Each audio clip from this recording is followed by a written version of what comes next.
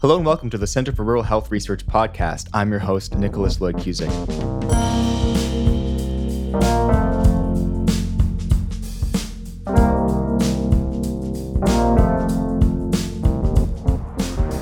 This is the fifth and final episode of our very first podcast series, Innovation from the Edges, where we're exploring the resilience, ingenuity of rural and remote communities across BC in the face of the global COVID-19 pandemic. Now, by way of self-promotion, in the coming weeks, we'll be bringing you an all-new series featuring stories of rural patient voices engaging in critical healthcare issues for rural and remote BC. But before we shift gears, we felt it would be fitting to tie off this mini-series with a broader look at the human stories in rural communities in the COVID era. So to help with that, today we're joined by Jane MacKenzie, the program manager for the Salt Spring Art Council on Salt Spring Island. Welcome, Jane. And for the past few weeks, Jane and her team have been collecting stories and poems and pictures and lots of other contributions, all showcasing a wide range of personal experiences of local island residents in a project called COVID Chronicles. So again, thanks so much for taking the time out of your schedule to talk with us today, Jane. It's a great pleasure to have you in the program. Thank you very much. I'm happy to be here. I wonder if you could just kind of get us going, telling us a little bit about Salt Spring Island as a community. Okay. Well, Salt Spring is obviously one of the Gulf Islands. It's the largest Gulf Island. So we have the only high school for the Gulf Islands. So all the students come here. We're a population of about 13,000, but that generally doubles in the summertime when we have summer residents and tourists. So we're a very tourist-based community, and we also have a high percentage of retired people on our island. We have mostly rural neighborhoods, so people are living on acreage generally. We have a town site which has the schools, an old town hall where we ourselves have our offices, and a shopping area all on a harbor front. So we also get a lot of boat traffic. We have something that we're pretty famous for, which is our summer market. It happens every Saturday, although we're not sure what's happening this year. Mm-hmm. And the theme of that is make it, bake it, grow it. So everything there has to be handmade or hand grown. And I guess our population base is, like I say, retired, a lot of farmers, like small farmers, creative people, and alternative lifestyle people. Mm-hmm. A vibrant community, as you've painted it, for sure. And one thing you've mentioned in particular, as you know, this time of the year rolls around, the temperatures are rising, and people are kind of getting a little antsy, especially having been cooped up inside for the last couple of months, and with Salt Spring being such a tourist destination internationally and from within people from BC. How is the feeling in Salt Spring, first of all? How has it, kind of changed since COVID emerged? And how are you feeling the difference between how it feels now and how it normally feels? Oh, well, I would say I would just say for us, it's probably been less of a change than in the city and in other communities, just because, we can go outside in our acreage. I mean, we're pretty privileged, really. We can go outside and not feel that we're stuck in the house. We can be out and about. I think a lot of people have actually really enjoyed having not a lot of tourists around. It's like we have the island to ourselves. However, there's a lot of tourist-based businesses, so they have definitely been impacted, and I'm sure they have a completely different feeling about it. We're really lucky in that we have a lot of bakers, bread makers, farmers. So I've noticed personally for myself, I go to the supermarket less because it was such an ordeal to go in, to line up and all, masking and all that. So it's so much easier to go to a farm stand. And then we're supporting local businesses that are growing food. And I think it sort of touched on issues of food sustainability, food security. And I know some community gardens have happened in neighborhoods because we have had to think on an island, what if we can't get food transported to us? So, and we're really a bunch of self-starters, I would say. So I've enjoyed kind of going to one place to get my bread and my baked goods, another place to get my produce. We can even get meat that's local. Mm-hmm. And you kind of touched on something interesting. I mean, in terms of food supply, I think a lot of communities are realizing that this COVID situation is kind of like a case study or I don't want to say drill because it's very real, but of, what happens if supply chains are disrupted, whether it's due to climate change or anything else, or Yes. another pandemic. And in some ways, hopefully, this can be kind of an experience where people realize the solutions and then can draw on them if and when they have to again. So it's Yeah, interesting to exactly. hear. I mean, Salt Springs, so many independent and local producers, so that's fabulous. Yeah. So I've been, like I mentioned to you a little earlier, I've been on the COVID Chronicles webpage, and I've been having a great time looking through some of the stories and things you've posted there. I've seen a huge diversity of perspectives and also mediums. I mean, there's been songs, there have been poems and stories and all sorts of written accounts of changes and challenges and hopes. I wonder if you could tell us a little bit more about the COVID Chronicles project and, what it is, what's the goal. Well, when we were all stuck at home, we were trying to figure out how do we stay engaged with our membership and our community, because as the Arts Council, primarily what we do is events where we draw people in. Mhm. So the vision I originally had was kind of like a window into people's world as they're at home, in kind of the format of Life magazine, which I grew up with and really loved. So kind of like photojournalism and stories. And the photos don't have to be artistic, they can be just what's going on. And so we really wanted to reach out to everybody, not just writers and photographers, but to everybody. So what we did is we um, engaged what we called community liaison people who we knew were really good at extending into the Mhm. community. And we asked them to first submit and then to talk it up and reach out to other people, which was hard for them to do because they couldn't be out and about. And, we're such a bump into people kind of community because it's small. So we're always bumping in and the word gets spread that way. Without that, people were basically limited to their email group or Facebook. So in a way, I was hoping for more submissions, but I think what we realized is we did launch it, I would say maybe a tiny bit late. I think right when it started to get momentum, it was starting to open up again. But it just took us a while as an art council to get reoriented and start to think about what it was that our community would want. Some of the feedback I got, because we have so many retired people, is, well, my life is just the same, right? I'm basically doing the same thing every day. So, there was a writers group that was really keen on connecting. And I think we have 22 writing submissions and about 9 or 10 photography submissions. So definitely the writers jumped on this online exhibit because they don't often get an opportunity to do that, Mhm. to share their writing. So, And honestly, even as you were saying, some people were saying that, my life is the same, or we're kind of evened out. That's a finding in and of itself, right? I mean, just to yeah, to know that even with a kind of a perturbation of this scale, people are finding a way to still feel somewhat normal and still going to yeah. restore the safety. I think initially, when this kind of was all unfolding, there's a lot of uncertainty and a lot of fear, and Mm. it's a happy thing now that people are feeling a little bit more like they've established a routine that's working, at least for many Yeah, people. I know it's not the same for everyone. yeah, Particularly, like you mentioned, some of the people who maybe rely more on the the tourist presence and things like that. It's an ongoing yeah, challenge, surely, but yeah. it is reassuring to hear that people are saying that things are kind of reached some level of stasis. Yeah, and I also got a sense that some people were actually really happy to just drop out for a while and do nothing. They had an excuse to retreat, Hmm. recuperate, just refresh and just stop. Hmm. And so they didn't want to engage with anything. And I know I kind of got into that place a little bit too because we're going like so fast all the time. Hmm. And in some ways, at least maybe speaking for me personally, it seems to resonate with others as well. This has been kind of a clarifying experience when you realize Yeah. that the parts of your routine or your life that are making you feel happier and giving you something, and maybe some that aren't.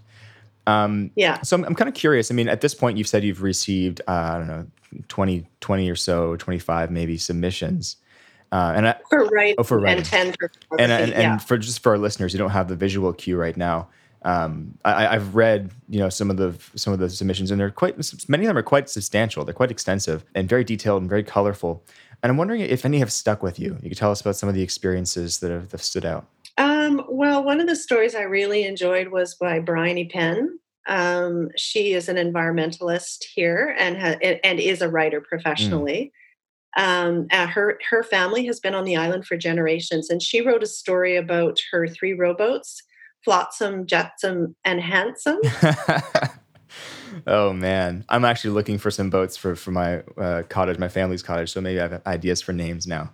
I'll give credit to her, of course. Oh, okay. Yeah. Well, the Flotsam and Jetsam obviously were washed up on shore. Mm. I'm not sure how she acquired Handsome, but yeah. And she just talked about being able to hang out with her sons who came home and lamented a little bit about how these days the next generation has to leave the island to survive. Mm. And so having her sons there doing the slow things that brought so much joy, just walking, rowing, looking at nature, connecting with neighbors as they walk. Yeah, she just connected with how lovely that was and the grief of what she was seeing in the bigger world. And she's just a beautiful writer, so I really enjoyed her piece. One of the photographers, Michael Levy, he's actually quite a well-known photographer as well. He lives here with his whole family, his mother and his siblings. And he went around, he managed to capture a lot of empty spaces, which, we're a very social community. You don't see our spaces empty very much. So those are pretty haunting photographs. Hmm. So those were a couple of my I mean, favorites. yeah, I recall now seeing pictures online of like the Trevi Fountain in Rome with like 7 people Yeah, around it. You know, it is kind of haunting. It's interesting, and I think also yeah. you've touched on some of these stories have touched on something else that I think people are feeling rather broadly. It's kind of paradoxical. I mean, it's supposed to Mhm. be social distancing, physical distancing, but in some senses, because of the lack of other options, and maybe there's some element of recalibrating and focusing on what's important in life. I think in some senses this situation has brought families closer together. And for example, I'm on Zoom calls all regularly, all the time with my whole family, which never really Right. happened before. I mean, we were in touch, but bringing everyone together all the Yeah. time. And even like you mentioned, kids moving back to their parents' houses because they're working remotely or they're out of a job for now, Yeah. which I think is a big silver lining of this whole thing. It totally is. We're seeing a lot of kids returning, Mhm. and they may be staying because a lot of their university courses are online. So that's really nice because we generally lose all the 20, 19 to Mhm. 25, we lose. They're gone. So that's really nice. However, it has brought up some housing issues because we already have a bit of a housing issue where we don't have Mhm. places for people to stay. So now families have their kids coming back. So Yeah, it's a shock from the empty nest. But yeah, maybe, hopefully, some of the population coming back and staying for a time will help. Some of these businesses as they slowly open again, they'll have hmm maybe not as many tourists, but maybe they'll have more locals yeah, around. Maybe, yeah, especially if there's nothing else to do except go buy muffins and eat them at home with your family, right? So um, which is nice. And of course, you yes. have the closest access to some of the most beautiful nature in the world, which is a huge Oh, we do. benefit. It's a pretty wonderful place to be stuck. And earlier you mentioned that Salt Spring is home to the only high school in the Gulf Islands. Yeah, And you also mentioned something to do with supermarkets. And just before we started recording, it turns out that your yeah. son has graduated from high school yesterday. Congratulations to you and him. I want you to Thank you. tell me a little bit about the graduation ceremony on Salt Spring. Okay. Well, we actually, because we're not allowed to gather in large groups, we have 120 grads. So the graduation ceremony at the school included groups of 10 grads in the gym, socially distanced. They could bring 2 relatives. So we had that over Monday and Tuesday. And then the parent grad committee got together and created this event in partnership with Country Grocer. And Country Grocer closed their doors to the public from 8 o'clock till 9:30 at night last night. And the grad committee bought each grad a shopping coupon for $15. And they came in all of their finery, and they were in groups of 40. There was about 40 that were missing. So I think we had about 80 or 90 grads present, all dressed up. And we had an old 1953 Model T truck that, I don't know if it was Model T. It was like an old vintage 1953 truck that our MC was on, and we had the fire department, and we had the RCMP, and mostly just grads, and then the organizing group. And the kids went in groups of 40 and shopped for an item off a list that the food bank had gave us, and then put it all in shopping carts, and that will all go to the food bank. There were prizes and silliness, essentially. Like we had big bubble wands, so to remind everybody to stay in their bubble of group of people, or to stay 6 feet apart. I must say, grads, teenagers are a bit like magnets. Like you ask them to stay 6 feet apart, and I don't think they physically are It's like able herding to do cats. that. Yeah. Exactly. But I think, these kids, most of these kids, honestly, have known each other since they were one. Like they Mhm. have literally grown up together. So we really felt like we had to find a way for them to all be together apart, if you know what I Mhm. mean. And it was a success. They had a great time. That's fabulous. I love that story so much. I mean, it's kind of a great example of a lot of stories you've been hearing of different, seemingly totally separate institutions, groups, activities, events in the communities, kind of realizing Yeah. that no one can do what they normally do in the same way. So how can we come Hmm. together and do something that's a little bit different, a little bit bigger, that's kind of Hmm. greater than the sum of its parts, and still helping to build that sense of occasion, sense of community, connection. And I think that's just so wonderful. And I wonder, this is kind of leading me a little bit into my next question. I wonder if maybe that turns into some kind of ongoing tradition. I mean, that's a really cool event to have for the grads. I'm not sure if that's sustainable, but I love the Yeah. idea of the image of the graduating generation kind of giving something to the community like that. Yeah, exactly. And our community really likes to support the Hmm. grads in any way they can. So they weren't having an opportunity to do that. I mean, it's kind of sad that we have to shop to be together, but if Hmm. that's the way it is, I mean, we have to keep our economy going and we do have to shop. So yeah, we just have to be creative in Yeah, how we it's a new kind of gather. retail therapy, right? Yeah. So, of course, I mean, no one can know what kind of legacy COVID's going to leave in our communities, in our province. But I wonder if collecting these stories and even in your experience with your son's graduation yesterday, um, has it influenced the way you see life after COVID on Salt Spring? Well, we're already a strong community, but I think it's really made us even stronger and more dependent on each other. It's really made a lot more connections and awareness of what each islander has to offer. Hmm. I think neighborhoods have connected more. We're very protective. Like, I hope that we can remain reasonable in allowing people to visit. But we don't have a way of coping with it. If we did have an outbreak, we have to send everybody off island. So we do want people to be respectful of that and take every precaution if they come, wear masks, and just be Hmm. aware that we're quite a vulnerable. And because we're so social and interconnected, like on Salt Spring, it's 1 degree of separation, not 7. Hmm. So it could actually spread like wildfire if we did have it here. And it's not all good. We've had a couple of real tragedies here on the island because some families are very stressed. Hmm. So and that affects everybody the same. Hmm. So everything is quite amplified here, and we just ask people to recognize that. It's kind of like in the city, you have a fire hydrant on every corner Hmm. to put out the fires. We don't. Hmm. We're vast rural areas where if a match is dropped, acres and acres go up.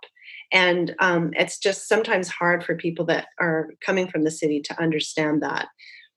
So I'm hoping that, maybe COVID has made people more aware of that Hmm. when they visit. I guess in the midst of all of that uncertainty and to some degree, vulnerability that's been highlighted or exacerbated by this kind of focusing event of COVID, what gives you hope in the future? Oh, gosh. Well, I don't know if you're talking to the right person for that. That people are extremely resilient, very creative, and that we just totally love each other and like to be with each other. But that we do need to slow down, I think, and we need to have more respect for nature and just proceed with caution. Otherwise, we're going to wipe ourselves out. Mother Earth will continue in all her glory. But yeah, I think we really need to proceed with caution. Absolutely. And listen to what's going on in the world and be conscientious, I think. If one thing, one of the main things, at least for me, and again, it resonates, I think, with the stories I've been hearing, that's come out of this experience is kind of it's like a booster shot to our conscientiousness and being a little more thoughtful about the impact we're having on our neighbors, our communities, the world around us, the earth, everything, and just being that little extra degree more thoughtful and grateful for what we have. Yeah. And so Definitely. On that note, that brings our today's episode and this little mini-series' last episode to a close. So thank you, Jane, so much for joining us today and sharing your experiences and acting as a bit of a conduit to the rest of Salt Spring for this morning. And for our listeners out there, you can find this recording and future episodes on the Center for Rural Health Research website at crhr.med.ubc.ca, or you can just type CRHR, which stands for the Center for Rural Health Research, into Google, and we'll come up. You can also find us on Apple Podcast, Google Podcast, and Spotify if you search for CRHR. So, and also, again, another little shameless self-plug, be sure to look out for the next CRHR podcast series, which will explore rural patient voices and engagement in health issues in the coming weeks. Until then, thank you for listening. Thank you, Jane, for being here, and take care. Thank you very much.